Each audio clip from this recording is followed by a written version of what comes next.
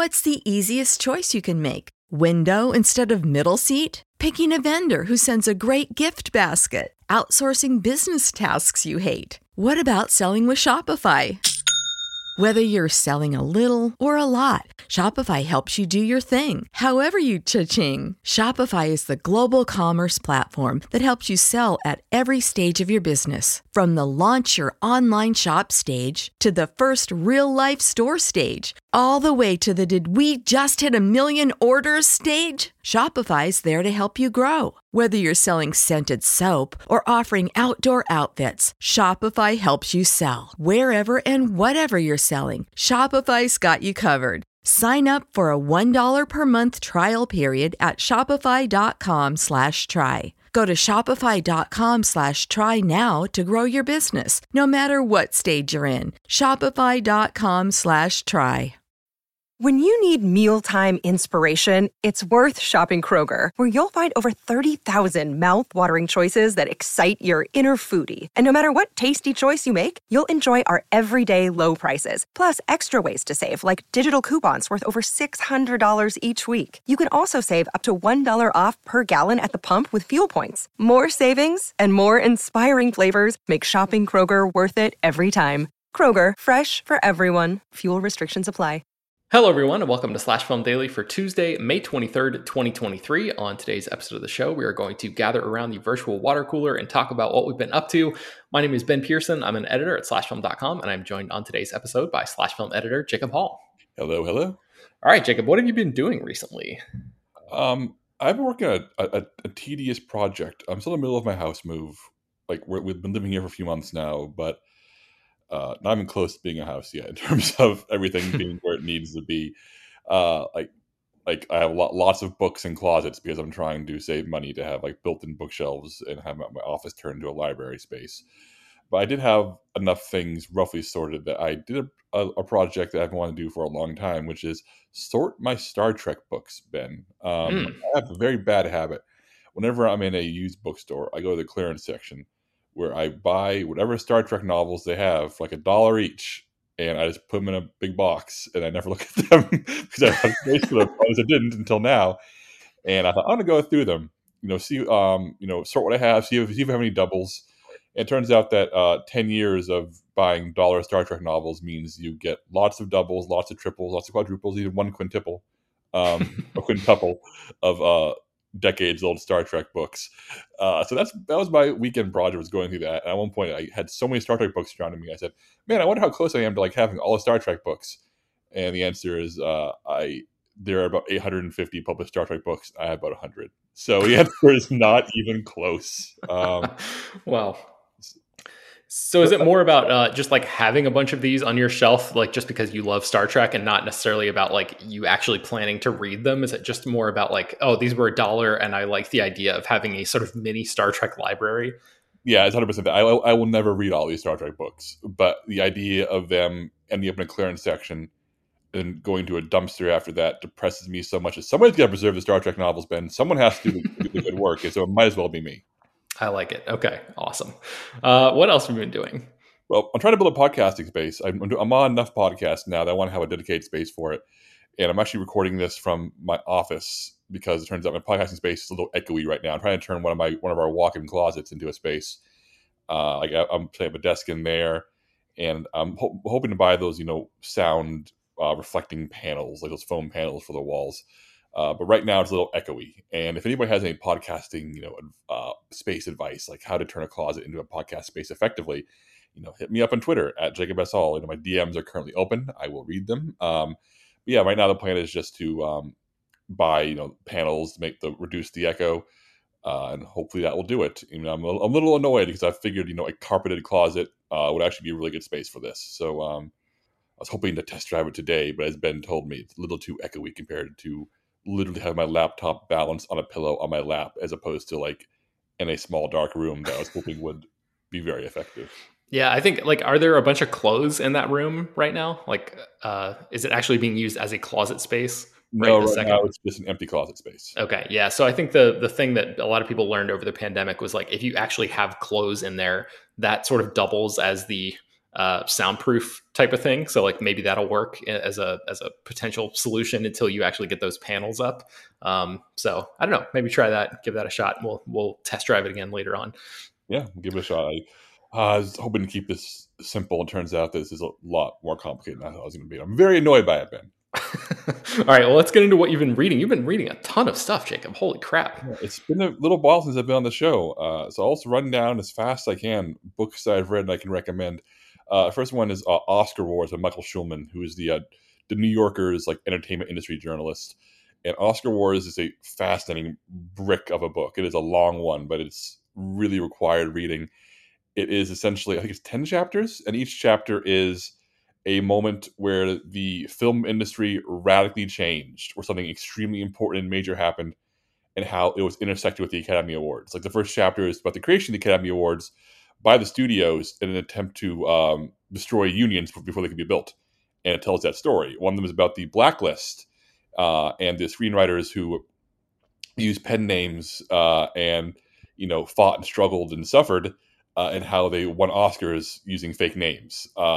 And each chapter tells a vital piece of Hollywood history through the lens of how the Academy Awards got involved and how they influenced it, how they affected each other. I found this riveting. I found it vital. And if you're like remotely interested in film history or even the Oscars or both, like I am, this is like legit required reading. Like you should read this book, Ben. Awesome. Okay. Yeah. Oscar Wars. Excellent. I'm very excited about that. All right. I also read Ringmaster by Abraham Reisman. Abraham Reisman previously wrote the Stan Lee biography I talked about a few years ago that pissed off a lot of people because it was very honest and brutal about Stan Lee's life and legacy. And Ringmaster is a biography of Vince McMahon, the mastermind of the WWE and one of the worst humans on earth. Straight up one of the worst people to have ever lived. And the book makes the very strong and convincing argument that the world that Vince McMahon created, where truth doesn't exist and can be molded very effectively, has become the playbook for American politics, particularly on the Republican side. And Donald Trump, a lifelong wrestling fan and close friend of Vince McMahon, has modeled his persona and outlook so closely on Vince McMahon's wrestling world that Vince McMahon has fundamentally damaged the American way of life. It's a really, really depressing, but really, I think, insightful read, and one that I'm not a wrestling fan. I like reading smart people discuss it because I think it's extremely interesting, but I don't like watching it at all. But if you are interested in what I just said, like if you are interested in how a real sleazebag may have fundamentally shifted the way American politics operates through his wrestling show, Ringmaster is pretty incredible. Yeah, man, I've been following this writer on Twitter for a long time, and I know you put a ton of work and research and all that into this one. So, just like you did with the Stan Lee one as well. So, that's not. I mean, I'm not a big wrestling guy either, Jacob. So, I don't know if if I'm equipped for like a depressing read about the state of the American Republic right now. Like I just caught up on Succession. We'll talk about that in a minute. But like that election episode, like, oh man, I don't know if I could take something like that at this space. But if people are in a better headspace than I am right now, then it sounds like Ringmaster is worth the read. Yeah, I also read The Wager by David Grann. This is the author of Killers of the Flower Moon and a lot of Lost City of Z, Devil and Sherlock Holmes, a really incredible collection of his investigative reported writing. And The Wager is his newest book. Leonardo DiCaprio's production company bought the rights to it before it even came out, so there could be a movie version in it, at some point. And the basic gist of this book, it's a true story, how in the 1700s, a group of sailors washed up on the South American coast, saying they were shipwrecked from a British naval vessel, that there was a huge storm. They survived on a desert island. Their leadership died, and they barely survived. And they were sort of welcomed as heroes. And then a few months later, another ship washes up shore on another area of South America, where the ship's captain and the leadership is there, and they say, "Oh no, they were mutineers, and there was crime and cannibalism and violence and murder, and the story they're telling is a lie." And then the book flashes back to explore how this happened and the ensuing court martial and a story that was in 1700s Britain like the major scandal, like the tabloid scandal of what the hell happened on the Wager, the name of the ship. And this is a fascinating book, and clearly put together with loads of research. I read it in 2 sittings. I couldn't put it down, Ben. This was one of the most exciting things I've read in a little while. Man, that sounds awesome. That's going straight on my list. I also, speaking of Succession, I read Unscripted by James B. Stewart and Rachel Adams. This is the book that's being sold, like marketed as, if you like Succession, here's the real thing. It's literally what it says in the back cover of the book. And that's pretty accurate. James B. Stewart and Rachel Abrams are the New York Times journalists. And origin story is that they were both working on stories about Viacom CBS. One of them was working on the sort of financial stock market state of the company when it was floundering. The other one was working on a story about Les Moonves, the head of CBS, who was exposed to be a serial sexual assaulter and harasser as part of the Me Too movement. And both of them realized that their stories kind of intersected. They ended up being 2 halves of the same story, and they wrote this book about Viacom CBS, and specifically the Redstone family, Sumner Redstone, his wife Sherry, and their circle of allies and enemies, and a period, like a 10-year period, where the Redstones started losing their grasp on Viacom CBS, and how they fought to retain it, and the people who were destroyed, people who rose up, people who stood in their way, the people who like allied with them, the people who were paid off. It is just extremely juicy. It gets really, really gross because Sumner Redstone was a man in his 90s who was spending lots of money on women because he was incredibly lonely, and that ends up nearly destroying his entire family's legacy, which ends up spiraling out in 1,000 different directions and ends up destroying his company. But it goes places. Like it really is. It starts with Sumner Redstone being horny and ends with Les Moonves resigning from CBS or being fired from CBS, to give you an idea of how this goes from place to place. But yeah, it's if you like genuinely, if you like the backroom politicking of bad people on Succession and are really curious to see how it like aligns or does not with real life, Unscripted suggests that Succession is more realistic than I think anybody ever gave it credit for. Yeah, man. I've heard a lot of interesting things about this one, and some of the, like, just how close the entire company was to being brought down by some of the younger women that Sumner Redstone had sort of encircled himself with is really fascinating. And it's like, the idea of like a what if scenario of what might have happened if like a certain decision went like just a little bit, like a different way at a certain time. The ripple effects of that could have been just like almost unimaginable in certain ways. So yeah, really interesting stuff. And then you also read American Prometheus. I've started American Prometheus. This is the book that's the basis for Oppenheimer. It's a Pulitzer Prize winning biography of J. Robert Oppenheimer, the man who led the team that created the atomic bomb. Christopher Nolan, while doing press for Oppenheimer, described him as the most important man of the 20th century. And I think that's a very, very strong and probably accurate thing to say. And this is a 700-page book, and it has tiny, tiny font. So I'm a little bit before I can finish it. But I'm still very early on. I'm extremely riveted by it so far. I haven't gotten to like the real Oppenheimer, like building bombs in World War II part. I'm still in his childhood. And I'm already extremely interested by how well authors Kai Bird and Martin J. Sherwin are relaying his life and his upbringing. I think that's always the toughest part of a biography, especially like a comprehensive one. The childhood years, where like the authors clearly want to get that out there and establish so they have the comprehensive story, but it's almost always the part you kind of want to get through to get to the good stuff.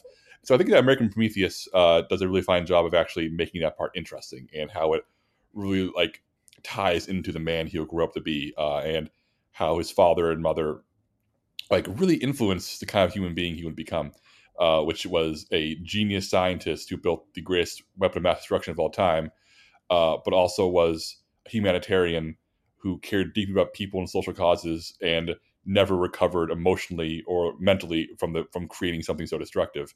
And I'm hoping that Christopher Nolan's movie, well, surely being sold as a World War II thriller, really captures Oppenheimer as being a guy who was smart enough to build a weapon, but human enough to feel terrible about it. And I'm finding it a really exciting read so far. Yeah, that's fascinating. I don't think I really learned much about Oppenheimer at all in school, except for like the one line, sort of takeaway kind of thing. So I didn't even know that about like the sort of humanity that you're talking about that's being positioned in this book. So that's fascinating. And yeah, man, I can't wait for that movie. There's no way I'm going to be able to finish that book before the movie comes out. So I'll probably just hold off and maybe get around to reading that afterwards, depending on pending the rest of your review, Jacob, once you finish it. But all right, I think we have some. Also, watch American Prometheus is such a great title. It truly sums up Oppenheimer in every single possible way as a human being. But you just know that a studio said, "Well, if we call American Prometheus, people won't get it, or they'll think it's like a sequel to Prometheus." Right. Yeah, definitely. Okay, so we have some what we've been watching and what we've been playing coming up in just a second, but we're going to take a quick break and we'll be right back.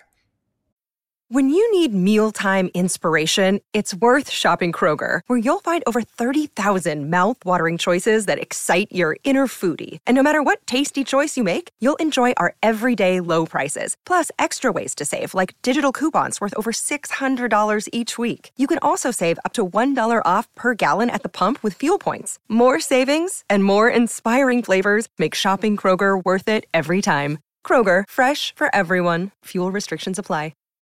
All right, let's get into what we've been watching. Jacob, like I mentioned, I caught up on Succession. I started the whole series knowing that the clock was ticking down and the season 4 finale, the series finale, was coming up pretty soon. And my wife and I managed to finish the whole thing.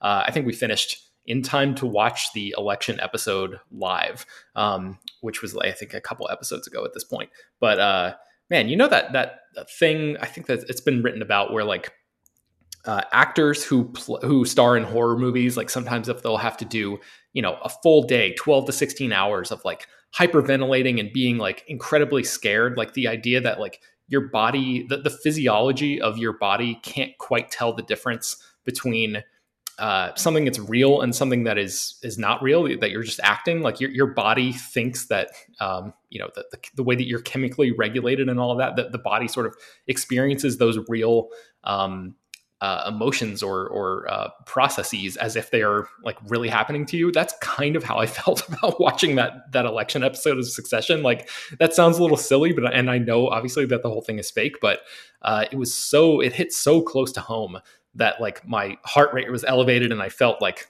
awful after watching that episode. So did you have a reaction like that to that episode, Jacob? Yeah, it's incredibly intense and upsetting. It really is. It is all the bad feelings of the 2016 election grafted onto the like nerve-shredding tenseness of the 2020 election. So it really is the show finding the worst of both elections and wrapping you up with characters. In Succession, you spend so much time in proximity to monsters that you grow accustomed to them. And the horrible beauty of that episode is that it presents you in a situation where you have these very, very real feelings, the reminder of how bad both those election nights were. And you're spending it with people who, because you've been close to them, you've maybe convinced yourself that they're your friends. And the episode reminds you, they are not your friends. They're the source of your bad feelings. And Yeah. It's one of the most intense, evil magic tricks I've seen a show do in a while. Yeah, I can't wait to see what the finale holds this coming Sunday, which also the Barry series finale is airing Sunday night. And I think Yellow Jackets as well. There's a finale on Sunday night as well, or sometime in the next few days for that. So man, yeah, a lot of shows coming to an end or seasons coming to an end very soon. And we're going to have coverage of that up at slashfilm.com. So I encourage people to head over to Slashfilm and click around, once the episode's over and read the takes that we're going to be pumping out. But I will say that most people did not get screeners for the discussion finale. I'm assuming a handful of people whose names rhyme with Schmal and Schmeppenwall probably got screeners, but not us. So if you're looking for our usual Succession coverage on Slashfilm, we're going to have a team together on Sunday night. I'm leading them. We'll get stuff up as fast as we can, but definitely poke around the site Monday morning for sure for full coverage of Succession and Barry finales. We're going to do what we can on a holiday weekend without any help from the network. Yes, exactly. So you mentioned, Jacob, the characters in Succession are not your friends. The characters in What We Do in the Shadows feel like my friends, though. I love that show. I've finally caught up with that show as well. And man, just a great show. I'm so glad that they've been renewed for, I think, seasons 5 and 6 already. Like season 5, I'm pretty sure is coming up in the next month or two, is going to premiere on July, I FXX. believe. I was just adding it to my editorial calendar at work, Ben. So yeah, July. Excellent. Yeah, so I'm thrilled to be able to be a part of the conversation around that show now, because I remember sort of sitting on the sidelines and seeing so many people talk about how great it was, and now I've experienced it all myself, and it's just a fantastic show. It really has replaced the Mike Schur Brooklyn Nine-Nine, Good Place, like Parks and Rec, like that. It fills that shape hole in my TV viewing habits. So just wanted to give a quick shout out to that show, and everybody's doing great work there. And I'm also glad that the Colin Robinson plot line from season 4 seems to have been fully resolved by the end of that season. So I'm excited that they don't have to necessarily stick with that. I didn't hate that subplot, but the idea of that being dragged out for multiple seasons, I could see where that could get tiring. So I'm glad that they sort of nipped that in the bud.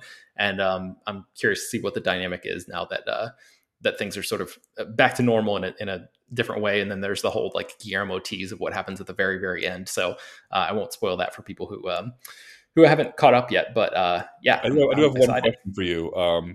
Is the Jackie Daytona episode of this show the best half hour of TV of the past 5 years? Man, 5 years is a long time, Jacob. And a lot of Barry episodes were half hour. So that's a tough call, but it's up there in the comedy sphere for sure of like some of the best. Like so freaking good. Yeah, I was very pleased that one actually like lived up to, I knew about that through cultural osmosis before I even started watching the show. And it really didn't lose much of its punch, watching it in, catching up with it later on. So great stuff there. And I highly recommend checking out that show on Hulu if you want to watch that. And then really quick, I also watched a movie from 1951 called Roadblock, which is a film noir starring Charles McGraw and Joan Dixon.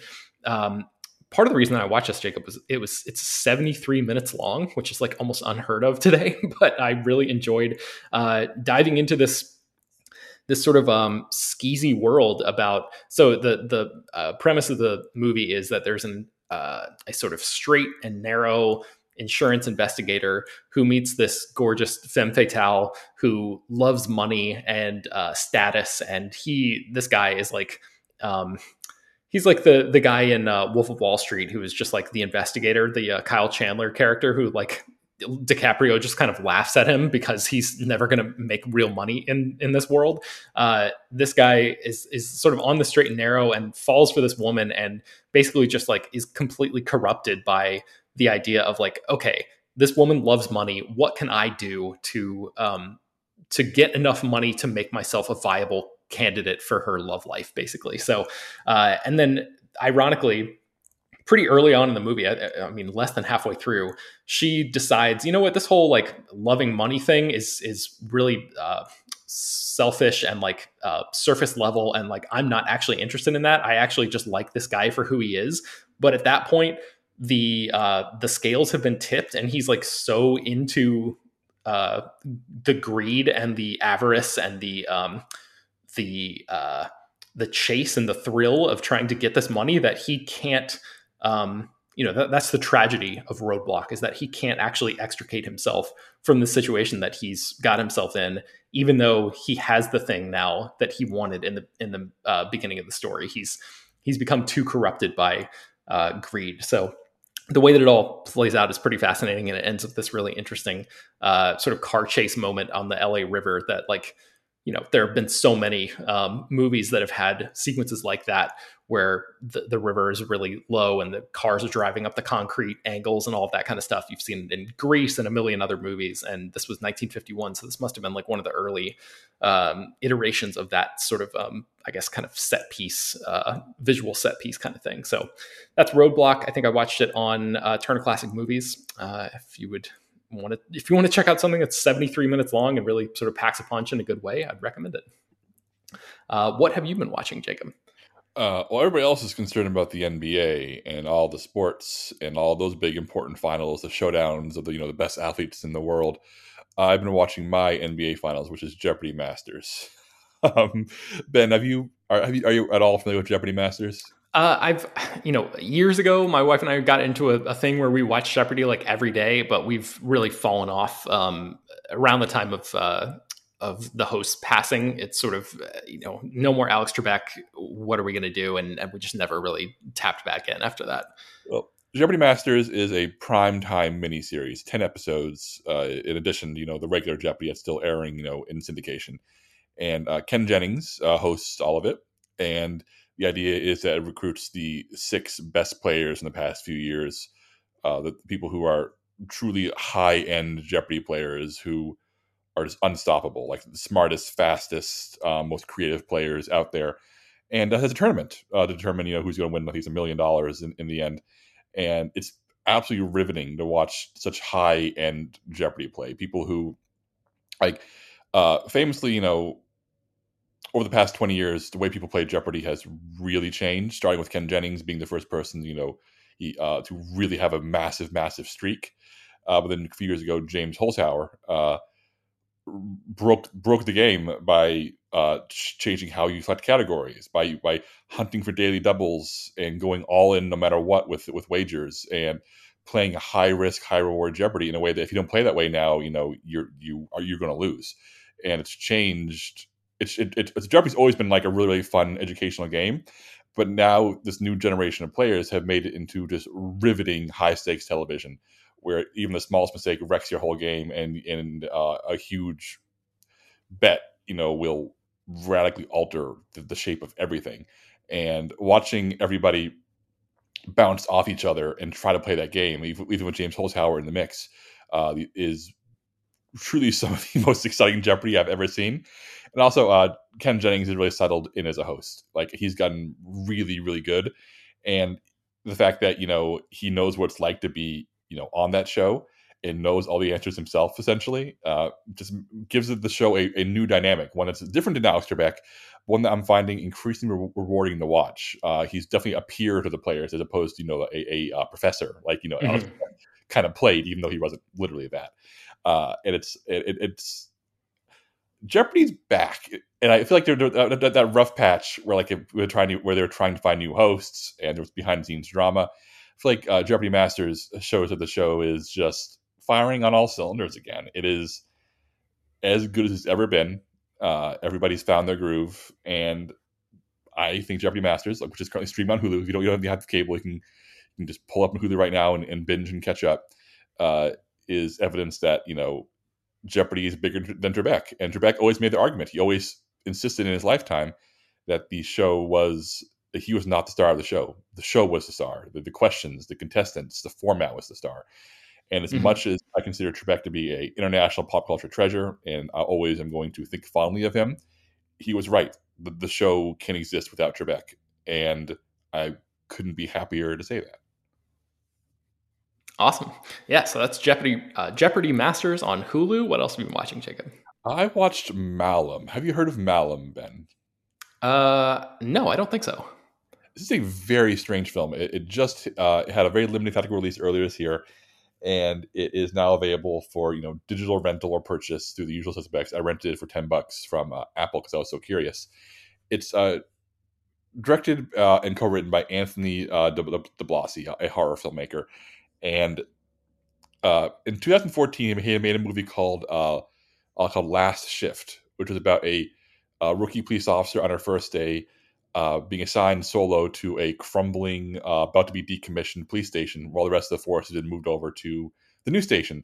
And while she is alone in this dark building where the power is inconsistent, she starts seeing and hearing things that could be tied to a demonic cult that previous officers had dealt with, and leads to conspiracies and jump scares. And it was kind of low budget shoestring thing that I thought was very effective. And 10 years later, for reasons I have still not quite found out, I'm sure there's an interview out there where he explains this, but he remade his own movie. Anthony Blasi remade Last Shift as Malum. It is the exact same setup, both a whole new cast, a bigger budget, bigger scope, and just it's a lot slicker, a lot more detailed. A lot of things that were left mysterious in the first movie are now made more concrete. It is essentially, even though it's not a major studio release, it feels like the studio remake of a small indie movie made by the same guy, making the active choice to do so. Hmm. And it's incredibly unusual that it exists. And as a movie, it still has issues. Like there are real dunderheaded, why the hell is that character doing that type moments that were also there in Last Shift. There are parts of the movie where like the main character should leave the station. She should walk out. She just needs to leave. And the movie does not give good excuses for her to actually stay, and beyond her needing to stay to advance the plot. But I will say that this movie is scary. It is really well shot. The scares are really effective. The effects are very practical. It's extremely gooey. There are some deaths and kills in here that are really gnarly and really like how they do that impressive. And without going into details, I will say the creature design is exceptional. When the creatures show up, if you're a fan of practical guys in prosthetic costumes being monsters, Malum is worth the $10 rental. Okay, excellent. You also caught up with Fast X. Fast X, Ben, I think you and I are firmly on Team Fast X, thinking it is a really good Fast and Furious movie, right? Yeah, we did a big spoiler episode yesterday on the podcast, and we talked all about that. But yeah, I'm curious. I mean, it sounds like, yeah, you're definitely on my side of the camp here. Yeah, I don't want to go too long on it because people just heard a whole episode on it. But yeah, I think Fast X is super fun. It definitely is, very much a live action cartoon. Dom is my least favorite Fast and Furious character. So the fact that so every time the camera cut back to him, I'm like, oh, okay, let's get back to literally anybody else. Get back to Dante Reyes because Jason Momoa is having the best time. But I'm just really not on board with the people who think this one's a dud. I think that if you've enjoyed Fear, I think if you are really into the cartoonish heights of 7 and 9, then Fast X delivers on that. And you know what? I am, I guess, because I really enjoyed this. Yeah, definitely. I'm glad to hear that we have another convert on the site, Jacob. So, are you? I was just going to say, are you actively looking forward to the final movie in this saga, or was this sort of like a fluke that you were happy to and like surprised to enjoy this one? No, I like more Fast movies than I don't. Like I think that I don't like Hobbs and Shaw. I don't like The Fate of the Furious. I don't like number 4. And that's really. I'm not even huge number 1, but the rest of them are ones I would happily watch, especially Fast 5, which is a great movie. I'm looking forward to the finale. I do think it's time to end it. I do think that the timing feels right. I think that I don't know how you can get any bigger than this. I don't know how you can stretch it on anymore. I think that, I'm excited for the finale, but I'm glad it's the finale. And I hope that makes sense. Yeah, I'm right there with you. And then you also had a chance to watch Guardians of the Galaxy Volume 3. Yeah, I just want to quickly say that this is one that I think has really divided this last film team. Some people really like it, some people think really don't. But after being really disappointed by a lot of the previous phase of Marvel, thinking that they were at best pretty good and at worst they were Thor: Love and Thunder. I think the Guardians 3 is a good movie. I think it's funny and it's odd, and I love those characters. I don't think it's as good as Volume 2. Volume 2 is my favorite Marvel movie. And it's honestly, I know that's people have it out for that one. But yeah, it's quite a take.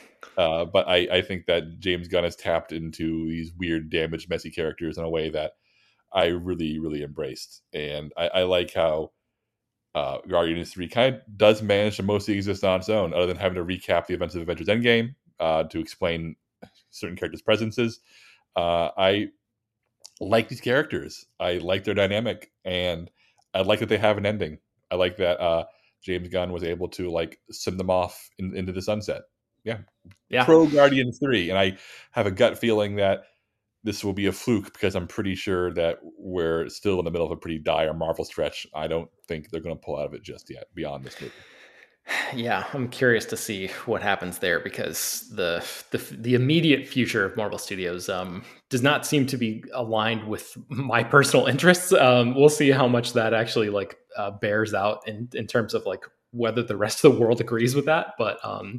But regardless, I'm sure we'll talk a little bit at least about Secret Invasion when that premieres. I think next month. I'm not sure if we're going to do weekly deep dives into that show. I'm not sure it'll be that type of show that really warrants that kind of discussion, since there's so much of the idea of mask pulling and anybody could be a Skrull and all that. I don't know. We'll see how it goes, but stay tuned for more discussion about that. In the meantime, Jacob, let's get into the final topic here, which is what we've been playing.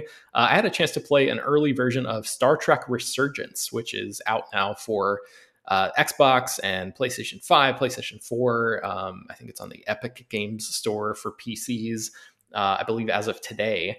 And this is a third-person narrative adventure game set within the Star Trek universe. About 20 people, or maybe a little bit more than 20 people, from the company Telltale Games have formed this company called Dramatic Labs. And this, I think, is their first big push out into the video game space. They made this game independently, and they like got the license from Paramount. But it's very much, if you've ever played a Telltale Games project before, it's very much in that same vein where like it's a lot of cut screens, it's a lot of like conversations between characters where you have the option to like press this button to say this, press this button to respond this way, and then like that response is actually logged by the game and sort of helps the game keeps track of that, and like character interactions and dynamics shift based on the responses that you give. Spock will remember that. What's that? Spock will remember that. Oh yeah, exactly. Yes, it's 100% that. And I don't know. I think maybe these games just are not necessarily for me because they're so like the story for Star Trek Resurgence is pretty good. It seems like a good Star Trek story. And I'm curious, Jacob, since you're like such a huge Star Trek fan, if you ever play this, if you agree that the sort of basic narrative bones feel in keeping with the general Star Trek tone. But I thought that it was, and it felt like an accurate sort of, interesting. There were like a lot of subplots and stuff are very, they just feel authentic to me in a really genuine way. But the gameplay itself, the idea of like, some character throws something at you and all you have to do is press R2 to catch it. It's very simplistic. There's not much to it. Like a lot of times characters will like walk up to a panel and the game will prompt you to spin the left stick, 4 times. And that's it. Like it just seems like the type of game that is meant for, and this is not like in a disparaging way, but it seems like it's the type of game that's meant for people who like don't play video games and like are just trying to get into it or something, like, young people or like people who just don't have any familiarity with like more controller complex games, if that makes any sense. So I don't know. I basically just tapped out of it because I kind of got bored with it because the gameplay as it is so simplistic. But like I said, the story is good. So if you're like in the mood for a solid Star Trek tale, Star Trek Resurgence is that. I just couldn't. I don't know. I couldn't. I guess my attention span has been fractured so much that I can't just like sit through cut screens and like press one button every 2 minutes or something. I sort of feel like if I'm going to be spending my time playing video games, I want to be more of an active participant than what this game allows me to be. Yeah, I played a few of the Telltale games. I played the Walking Dead one, the first one they did. That sort of made like it was a huge blockbuster hit that made them to a big company and ultimately led to Telltale's downfall because they started biting off more they can chew. I also played their Game of Thrones game, and I have really mixed feelings on them because I think they're really well written. And I think that when you are put in situations where you're being asked to make really tough, dramatic story decisions, I find them pretty riveting, especially when the games really take into account your past actions in ways that really start paying off dividends. But for me, it's always been like the sequences where you're just between those moments where you're wandering from place to place very slowly, not having much to do. Those are sequences that kind of kill me. But I will say that Star Trek feels ideal for this format because anytime I make an action Star Trek game, it doesn't feel right. I mean, Star Wars is action. Star Wars, you want lightsabers and blasters and ship-to-ship fights. But Star Trek, if violence breaks out in a Star Trek episode, something's gone wrong. It means that diplomacy has failed, talk has failed, science has failed, reason has failed. And Star Trek is about avoiding violence as much as possible. So this format, where it's about discussion and debate and conversation, is actually very true to what 98% of Star Trek storytelling really is. Yeah. So I would much rather play this than play a game where I'm Captain Kirk shooting 100 Klingons a mission. So yeah, I'm curious about this. I know it was delayed a lot. Apparently had some real janky issues like a year ago when people played it for the first time, like in an early trial version. So I'm really interested in this. But did it feel complete to you? Did it feel like a game that is actually like held together? I guess I can't fully judge it because I didn't make it all the way to the end of the game by a long shot. So maybe like the conclusion would be so cathartic or so satisfying that like maybe it could potentially have turned me around on the idea. But like, I agree with you that like during those conversation scenes and like, you have to make a lot of political decisions and like decisions that where like entire planet the fate of entire planets rest in how you decide one way or the other. And all of that stuff does feel riveting and like vital and very much like the core Star Trek storytelling. But there is a lot of stuff where you have to like walk along the ship into another room. And it's just like, you can't run and it just kind of takes forever. And it's just like, yeah, it zaps all the energy out of, whatever dynamism comes from those conversations that you're having. I just wish the game was like, you could skip through that stuff and actually get to give me just the moments where I'm making decisions or like actually doing something interesting. Because there's just so much downtime in the middle that it kind of like sucked the life out of it for me.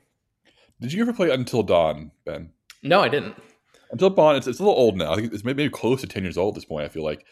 But it's from I can't remember who made it. Someone's screaming at their podcast right now, but they've since made this their whole thing. They make lots of games like it, where it's a slasher film. It's a like horror story using like Rami Malek is in it, along with other recognizable actors. It's Rami Malek before he really started blowing up. To give you an idea of how long ago it was, but it's essentially it's a you play as all these young people stranded at a cabin in the woods type scenario, and it's a supernatural tinged slasher horror story where like your decisions actively get characters killed, and I can like the cast of characters can rapidly change from playthrough to playthrough depending on what decisions you make. If somebody dies in the first act or they make it to the credits, and it's really, really exciting and a really good use of this format. And they have since made several other games that have the same format. A game called The Quarry was a recent one that just came up maybe last year, maybe 2 years ago. They have a whole thing called I think it's called the Dark Pictures Chronicles, something like that, or Dark Pictures. Yeah, the Dark Pictures Anthology. It looks like Supermassive Games is the name of the company. Games, thank you. And those ones are like that, but cheaper and smaller. Instead of being 10-hour games, they're like 4-hour games, and are intended to be played through multiple times. You can see the story from different POVs depending on the choices you make. Supermassive, I think, picked up the Telltale baton in a way that was really impressive, and I think does even better job than Telltale did back in the day by telling unique original horror stories as opposed to like leaning on existing franchise names like Telltale did in its waning days. Yeah, if this all sounds really interesting to people listening, and you want to try a version of this that I think like actively works and has a bit more of a bit more of a pulse to it beyond a lot of the Telltale stuff did. Then Supermassive's horror choose your own adventure games are I'd say they're all worth checking out at least. Okay. And then the last thing we're going to talk about is you've been playing Resident Evil 4. Yes, this is the remake that just hit PlayStation 5. Capcom's been remaking the Resident Evil games recently. They remade Resident Evil 2 and 3. The Resident Evil 2 remake is one of the best games I've ever played in my life. It took a game that was a classic in the 90s but had not held up at all.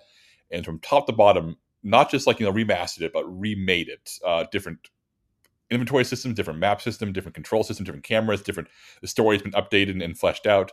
The Resident Evil 2 remake is phenomenal, and they applied the same thing to Resident Evil 3. Resident Evil 3 was a weaker game in general back in the early 2000s, late 90s, and the remake followed suit. It was very, very good, but it wasn't as good as Resident Evil 2. But of course, Resident Evil 4 is considered to be one of the original one from GameCube and PlayStation 2 from 2004, 2005-ish, is considered to be one of the great, most influential, horror action games of all time. I mean, I played it back in the day.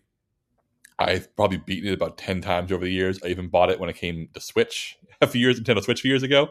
Here I am playing this GameCube game from 2005 on a Nintendo Switch, in 2020, because that's how good the original Resident Evil 4 is. And Resident Evil 4, the new one, it is like the Resident Evil 2 and 3 remakes, beautiful. It's stunning. Capcom does an incredible job of making it look modern, of updating the story, updating the dialogue, updating a lot of the systems so they are more user friendly in the modern age. But unlike Resident Evil 2 and 3, which I beat in feverish sessions, I beat Resident Evil 2 twice using both main characters in about 48 hours. I just couldn't stop playing it. I'm having a harder time with Resident Evil 4. I think it's because they felt the need to not change it too much, because it's a more modern game, because so many games have stolen from Resident Evil 4 already for like how modern action games feel. And they didn't feel the need to update it. So as beautiful as it is, as streamlined as it is, I feel like, oh, this is still Resident Evil 4, the game I've played 10 times before. And I feel really, really bad because it is clearly an incredible thing. And if you've never played Resident Evil 4, this is the version to play because holy crap, it looks great. It plays great. It's scary. It's exciting. And it's goofy. It's everything you want Resident Evil to be. But I just can't get as into it because it just feels like the game I've played 10 times. And I feel like I want to beat it so I can get around to pick up a new Zelda game. I really want to play Legend of Zelda Tears of the Kingdom, but I can't justify buying another full-price game. Another game's going to take me 100 hours to scratch the surface of when I haven't even gotten through the 16 hours of Resident Evil 4. So that's. But it sounds like you have gotten through them though, like years ago. So like maybe you could just sell your copy of it and like cut your losses and just move on.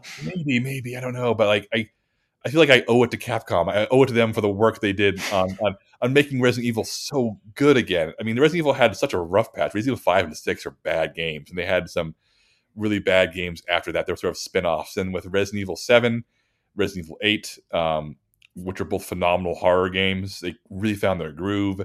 And when they went back to remake these games, I feel like, are they going back to the well because they want to make some money, because they're inspired? And the answer was that they were inspired. Resident Evil 7 and 8 clearly like relit a fire in the Resident Evil team's hearts.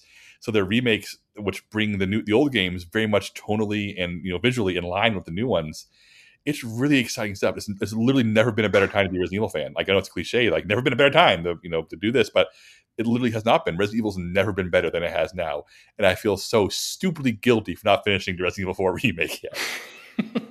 All right, Jacob. Well, best of luck. I know that the new Zelda game is just sort of hovering just out of reach for you. So maybe that will be all the inspiration you need to like really dig into Resident Evil and finish that, to give yourself a reward of Zelda at the end of it. So. All right, I think that's going to do it for today's episode of the show. You can find more about all these stories that we mentioned on today's show at slashfilm.com and linked inside the show notes for this episode. Slash Film Daily is published every weekday, bringing the most exciting news from the world of movies and TV, as well as deeper dives into the great features you can find on the site. You can subscribe to the show on Apple, Google, Overcast, Spotify, all the popular podcast apps. Please subscribe to our newsletter, send your feedback, questions, comments, concerns, and mailbag topics to us at peter@slashfilm.com. Make sure to leave your name and general geographic location in case we mention your email on the air. Don't forget to rate and review the show on Apple Podcasts or Spotify. Tell your friends, spread the word. Thank you so much for listening, and we will talk to you tomorrow. This is the story of the one. As a maintenance engineer, he hears things differently. To the untrained ear, everything on his shop floor might sound fine, but he can hear gears grinding or a belt slipping. So he steps in to fix the problem at hand before it gets out of hand. And he knows Grainger's got the right product he needs to get the job done, which is music to his ears. Call, click Grainger.com, or just stop by. Grainger, for the ones who get it done. When you need mealtime inspiration, it's worth shopping Kroger, where you'll find over 30,000 mouth-watering choices that excite your inner foodie. And no matter what tasty choice you make, you'll enjoy our everyday low prices, plus extra ways to save, like digital coupons worth over $600 each week. You can also save up to $1 off per gallon at the pump with fuel points. More savings and more inspiring flavors make shopping Kroger worth it every time. Kroger, fresh for everyone. Fuel restrictions apply.